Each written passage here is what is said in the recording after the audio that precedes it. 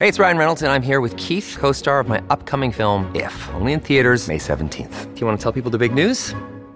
All right, I'll do it. Sign up now and you'll get unlimited for $15 a month and 6 months of Paramount Plus Essential Plan on us. MintMobile.com/switch. Upfront payment of $45 equivalent to $15 per month. Unlimited over 40 gigabytes per month. Face lower speeds. Videos at 480p. Active Mint customers by 531.24 get 6 months of Paramount Plus Essential Plan. Auto renews after 6 months. Offer ends May 31st, 2024. Separate Paramount Plus registration required. Terms and conditions apply if rated PG. Hello, everybody. This is Marshall Poe. I'm the editor of the New Books Network. NBN listeners like to read books and buy them. So we thought we'd tell you that right now, our friends at Princeton University Press are having a remarkable site-wide sale. You can get 50% off books, including ebooks and audiobooks, with the code 50, F-I-F-T-Y, at checkout until May 31. You can save some real money on Princeton University Press books. I encourage you to go there and check it out. Welcome to the New Books Network. Hello, my name is Michael Johnston, and I'm a host on New Books and Sociology, a channel on the New Books Network. And today I have Dr. Gary Alan Fine with me, who is the James E. Johnson Professor of Sociology at Northwestern. Welcome to New Books and Sociology, Gary. Well, thank you, Michael. It's a pleasure to be here. Excellent. Today we are going to be talking about Fair Share, Senior Activism, Tiny Publics, and the Culture of Resistance, a University of Chicago Press publication that just came out this year, 2023. So, Gary, what led you to writing this book and doing this research? Absolutely. What I want to do first is explain the approach that I have to sociology, then the methods, and then specifically how I came to this particular topic when I came to this particular topic. So the kind of research that I have devoted my career to, and it's now a career of 50 years since I entered graduate school, is a focus on small groups and the small group cultures. They're what I call tiny publics. And the way that I'm looking at sociology is that society is made up not of large institutions. Of course, there are large institutions, not of isolated individuals. Of course, there are individuals, but the way that action takes place. And sociology is a discipline of action. That's our core mission, to understand how people act together. Together is through these group cultures, idiocultures, I've called them. And so all of my research has been to understand the nature of small group cultures, tiny publics, those elements that are between the individual and the institution. And I think that sociologists sometimes forget that very distinct level of analysis. And that has been what I have attempted to do over the course of half a century. And I think it's important. And the way I have approached that, now getting into methods, is through understanding, through observation, through ethnographic research, coupled with in-depth interviews. And so I have conducted over the course of my years 14 different ethnographic studies of different kinds of communities, mostly leisure communities or work communities. And they've ranged from Little League baseball to Dungeons and Dragons, restaurant kitchens, government meteorologists, and a range of others, as I say, 14 different studies. Now, how did I come to write Fair Share, Senior Activists, Tiny Publics, and the Culture of Resistance? I'm always interested in group cultures, as I mentioned. Now, I had done a study maybe 5-6 years ago of art students and looking at how art students create a culture of aesthetics. Well, after I was done with that research, I asked myself, what is the next area that I should study? And as it happens, my age at that point was 65. I had just gotten my Medicare card. I'd just been gotten Social Security.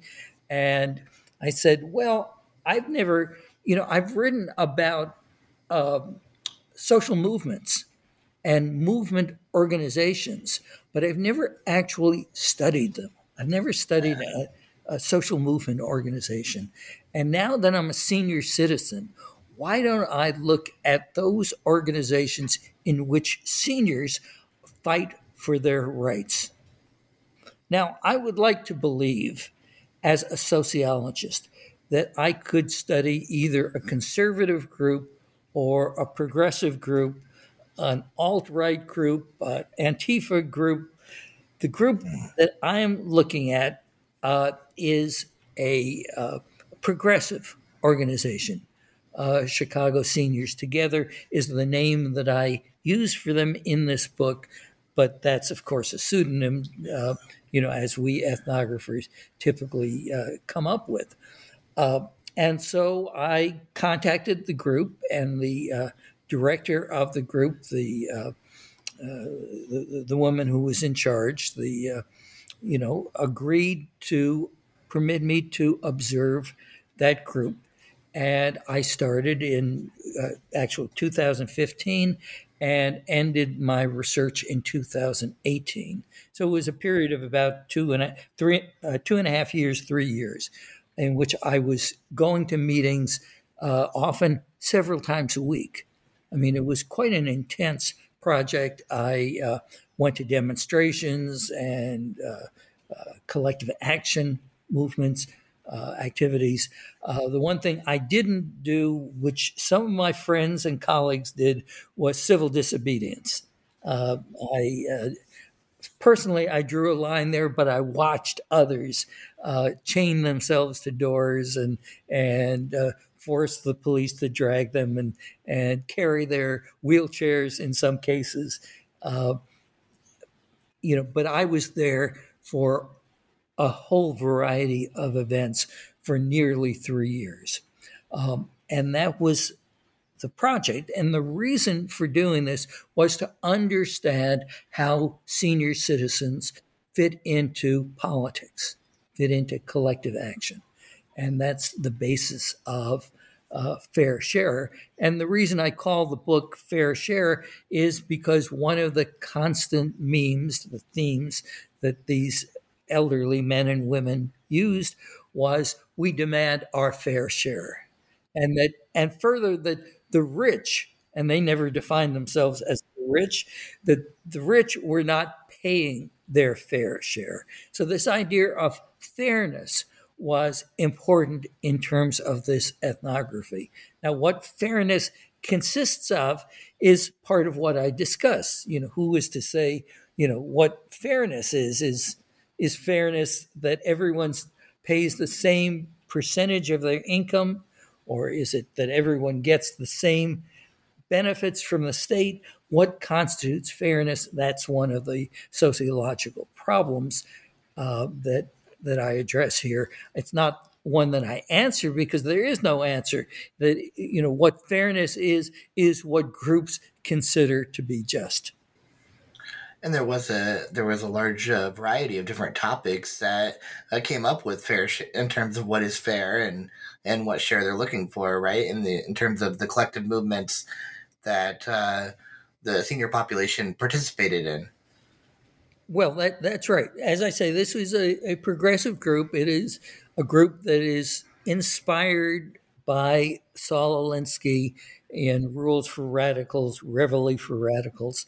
That he was a prominent Chicago-based activist and had a model of how people should join together to create fairness.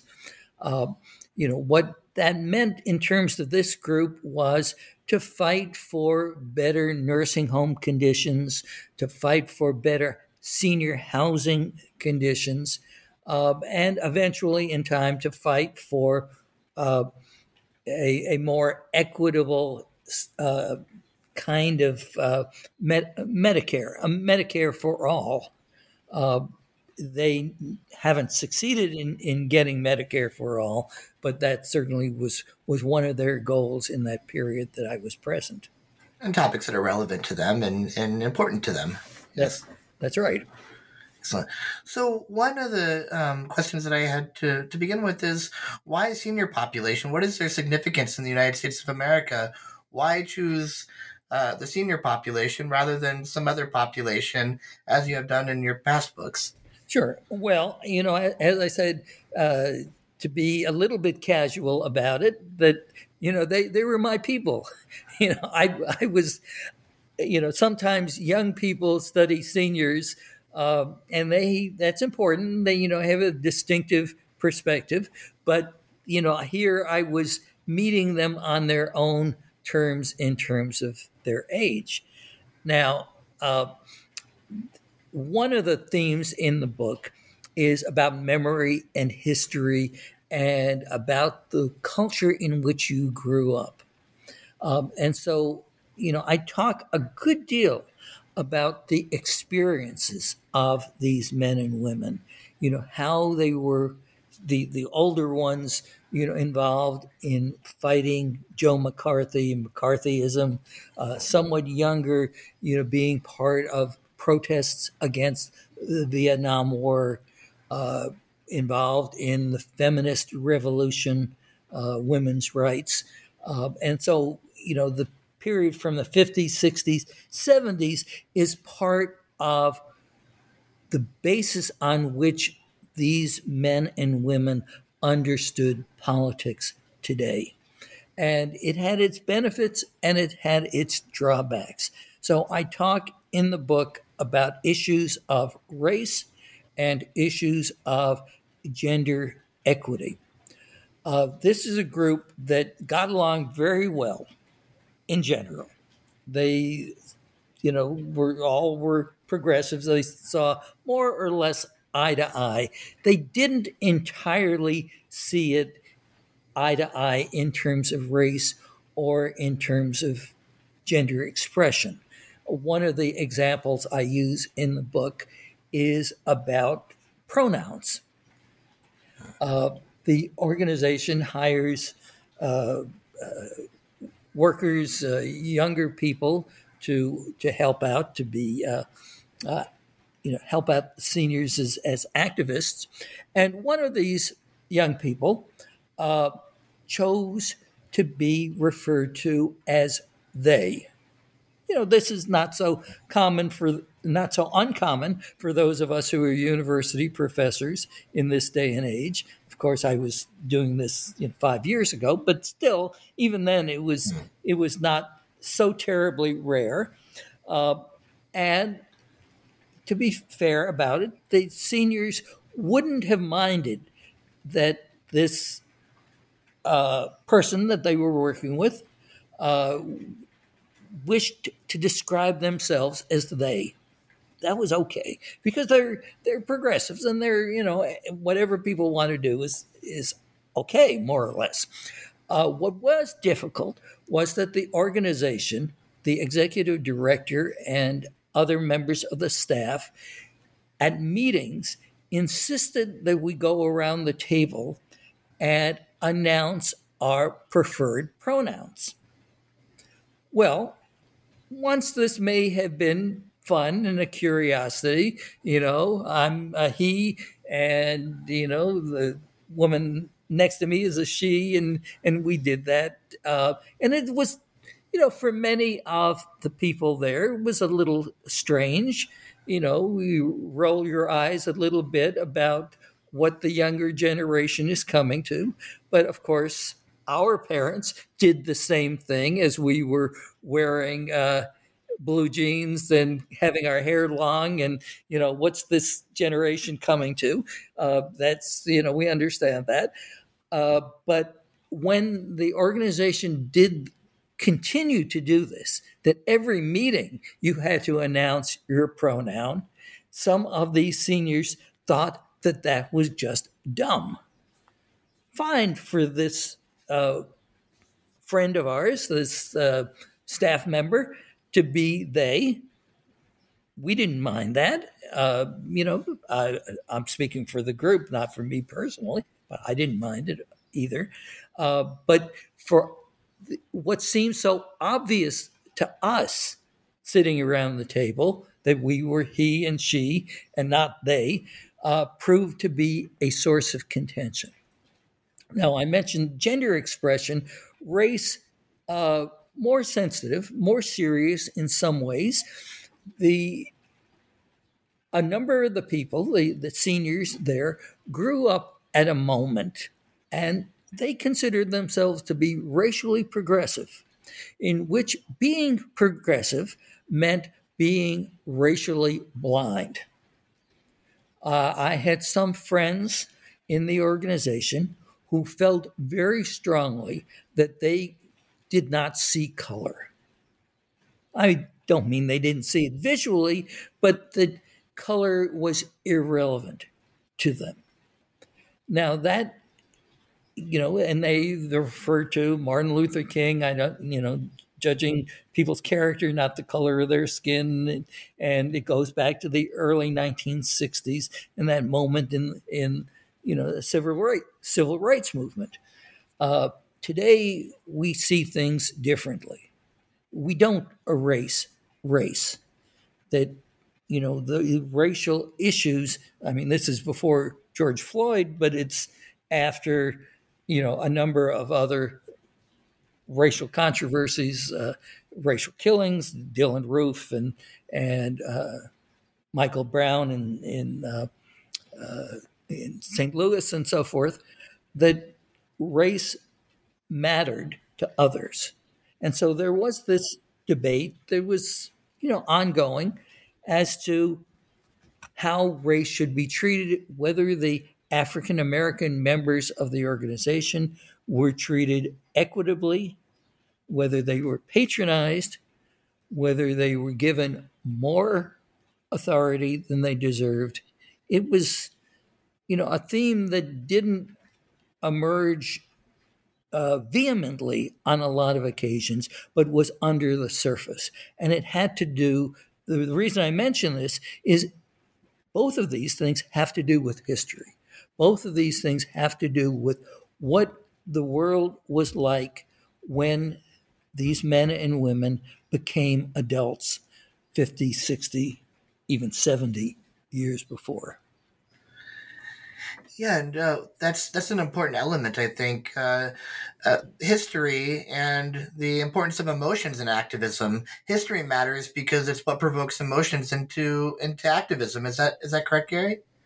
Yes, and emotions were very important for the group, and the staff was constantly exhorting seniors to express how they felt, to share their stories, and not to be kind of the stereotypic seniors who will take everything. They were trying to get these seniors to be more activist, more aggressive in that sense that social movement people want their members to be, that this really matters, that it's a matter of life and death. That may be a bit of an exaggeration, but it's a matter that really means something. And I think you wrote that stories and narration actually matter more than the facts or figures. I mean that's the argument, and that's a Alinsky kind of argument, that who you are and the story you can tell will shape people, will change people. That if you can talk to a politician, not to give them facts, but to give them how this policy denied them access to their medicines, or how they had to choose which medicines to take, that can be moving in a way that saying 60% did this and 10% did that and so forth, that stories are powerful. it brings things to life, and it gives people a sense as to what the experience was for those individuals collectively, which is what you draw out from ethnography anyway. So it's less about the facts, but what you observe while you're on site. So what actually held these social movements together? You talk about staffers and what is their role in terms of holding the social movement together? Yeah, well, this being an organization of seniors, the staff was very important. They were important in a very positive way and in a way that sometimes caused friction. The staff were primarily young women. There was one younger man who was a member of the staff, and the executive director was a woman who was turning 60. But the other staff members were basically women in their 20s, 30s maybe. And the challenge was that these staffers had movement expertise, that they were part of a network of activists. And the people that they were working with, the seniors, were largely not part of that network. They just wanted to do things that were good for society, that made the world better, that protected seniors and so forth. But they didn't exactly know how to do it in the way that activist organizations know how to do it. For many, the challenge was that these seniors were perfectly happy to sit around and talk and complain and tell stories. And then the staff had to get them out into the streets and with signs and with slogans and so forth and make a difference. And sometimes get in the face of politicians or get in the face of the police and, make a point with their bodies. And this, of course, will then take us to the particular role that seniors have. That there are some groups in our society that provoke feelings of recognition of injustice when these groups are treated poorly. And these can be ministers, they can be children, and they can be seniors. So a senior is, as one person told me, visual catnip for the media. So if a senior is being arrested, is being, that her wheelchair is being moved by the police, is being carried by the police, or she's being dragged, that's a story. That's the Chicago newspapers will cover that. They won't really cover it if that person is 35 years old. That's just, or 20 years old. That's kids being kids. A 5-year-old, that's a story. An 85-year-old, that's a story as well. And so it is that the power of their bodies and the power of their stories that matter. Was the challenge getting a collective consciousness from the seniors who were part of this political group? Was that a difficulty for staffers to do? Or yeah, it was harder for staffers than it was for me. That immediately, very quickly, I became part of the senior community, even though I was a sociologist, even though I was studying them, I was still them. I was one of them. And they accepted me almost without exception. The staff, on the other hand, saw me less as a senior and more as an observer, more as someone who might tell a negative story about the organization, someone who might be uncovering them. I wasn't, although there are parts of the book that I'm sure they're not fully comfortable with, but it's certainly not an expose of the organization. But the staff worried about that because they couldn't control my narrative in the way that they could control the narratives, the behaviors of the senior members. So that was a bit of a challenge. It was, at first it was difficult for me to get access to the staff meetings. That was only possible towards the end of my research, because at the staff meetings, the staff would be talking about particular seniors, and they would be talking about particular frustrations and failures and so forth. And that, if I learned too much, that could lead to a negative story about the organization, which they did not want. But over time, one of the things about ethnography is you stay with a group long enough and you become part of them. You become part of the furniture. Easy with the seniors, took a little longer with the staff. To all get on the same page and to have a to be able to blend in. Well, right. The issue is trust. Seniors trusted me because I was one of them. And, they would take me to lunch and we'd go to lunch together and they'd, ask after my family and my wife and my kids and, medical issues and all the rest.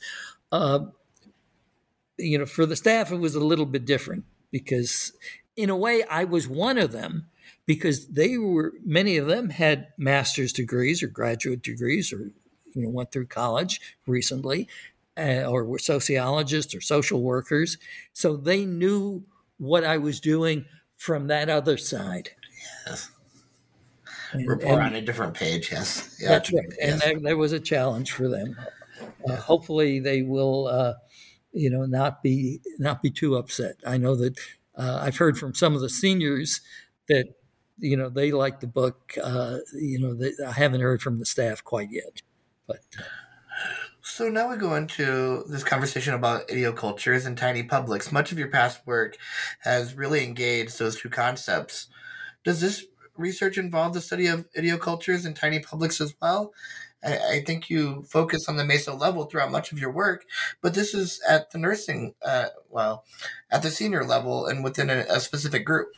Oh, sure. No, all my 14 ethnographies have been about group cultures, idiocultures, interaction orders, tiny publics. This is particularly a tiny public because they're engaged in civic activity. And so that the public side of what they're doing is really very clear. And, as I mentioned at the outset, this is what I see my contribution to the social sciences as being, that this focus, we, at one point in the history of the social sciences, we were very much attuned to groups, to small groups. And the American Sociological Review, 1954, had a special issue on small groups. By the 1970s, that became less common, that either we were looking at cognitive issues, or we were looking at institution structural issues. And so, I wanted to bring back this focus on interaction and on the way that groups such as Chicago Seniors Together produced a meaningful culture for themselves. And I begin the book by talking about an experience that the group had, that I had with them, in which we traveled for a demonstration to Racine, Wisconsin. The Speaker of the House, back when I was doing this research, the Republicans controlled the House of Representatives, and the Speaker of the House was Paul Ryan. Paul Ryan's district included Racine, Wisconsin, and he had an office in Racine. And the leaders and the staff felt that it would be a good idea to go to Racine, to rent some buses, take a bunch of seniors up to Racine, and have a demonstration outside Paul Ryan's office. And they did that. It so happened that this was in March, and people in Chicago and as well as Wisconsin know that March can be meteorologically tricky. So, the day that we were supposed to go, there was a forecast of snow. And there was a debate. Should we go? The organization decided that we would go to Racine anyhow. It turned out to be a very snowy day. Racine gets lake effect snow. I think they got 16 inches of snow that day. Chicago got less, but still a significant amount. And we, as seniors, trudged through the snow in the empty streets of Racine, demonstrating for, to ensure that Social Security and Medicare was preserved. And it was catnip, as Yes. you mentioned earlier, right? That's right. And it did get some media attention in Chicago and in Wisconsin. So it was, but in terms of group culture, it was an event that kept on being referred to. Remember that day that we went in the blizzard to Racine. And that was part of the narrative of the group. And it showed how committed the members were to social justice. And that was the glue that held them together as a tiny public. I think that's something that runs seamlessly from study to study, from book to book that you have written, the 14 ethnographies. Well, that's what I'm trying to do. I will tell your audience that the next ethnography, probably the last ethnography, but I've said that before, but I'm 72 years old now. The current ethnography is a study of Civil War history enthusiasts. And so I'm hanging out on tours, on battlefields, and lectures, Civil War Congress, a variety of activities, and looking at that group culture. And I guess maybe to close this meso level, what do you see the significance of the group in terms of macro and more individual studies? Cognitive, I guess, maybe was something that you mentioned earlier, and that might be more individualistic. And then you have macro, which would be institutions as large as maybe even society, right? So what is this? What is the significance of this meso that you've been focusing on for so long? Thank you. In 2021, I published a book called The Hinge. And The Hinge is about the semi-autonomous relationship between individuals and institutions. And that hinge, that relationship, operates through interaction, through the groups that members are a part of, the tiny communities, the tiny publics that they are involved with. And that it is the group that connects the institutional order. Institutions don't operate by themselves. They operate because there are groups. There are police units, there are bureaucratic offices, and the like. And they don't just operate because of individuals, but individuals can't do anything without others, without collective others. That they're a network of people that they're linked with. And so in The Hinge, I'm talking specifically about the role of group cultures in creating civic structures. So it is my answer to those scholars who look at civil society or the public sphere. It's my approach to address some of the issues that Jeffrey Alexander has talked about, or Jürgen Habermas has talked about. There are a lot of theorists who do that very well and in a very sophisticated way, but too often they leave out that interaction order. And as a student of Irving Goffman, who was my mentor in college, I feel that issue of impression management, presentation of self, interaction orders is crucial for what the nature of society is. That's what sociologists, in my view, should be studying. And what a great place to do it in Chicago, right? The place where being in the trenches began.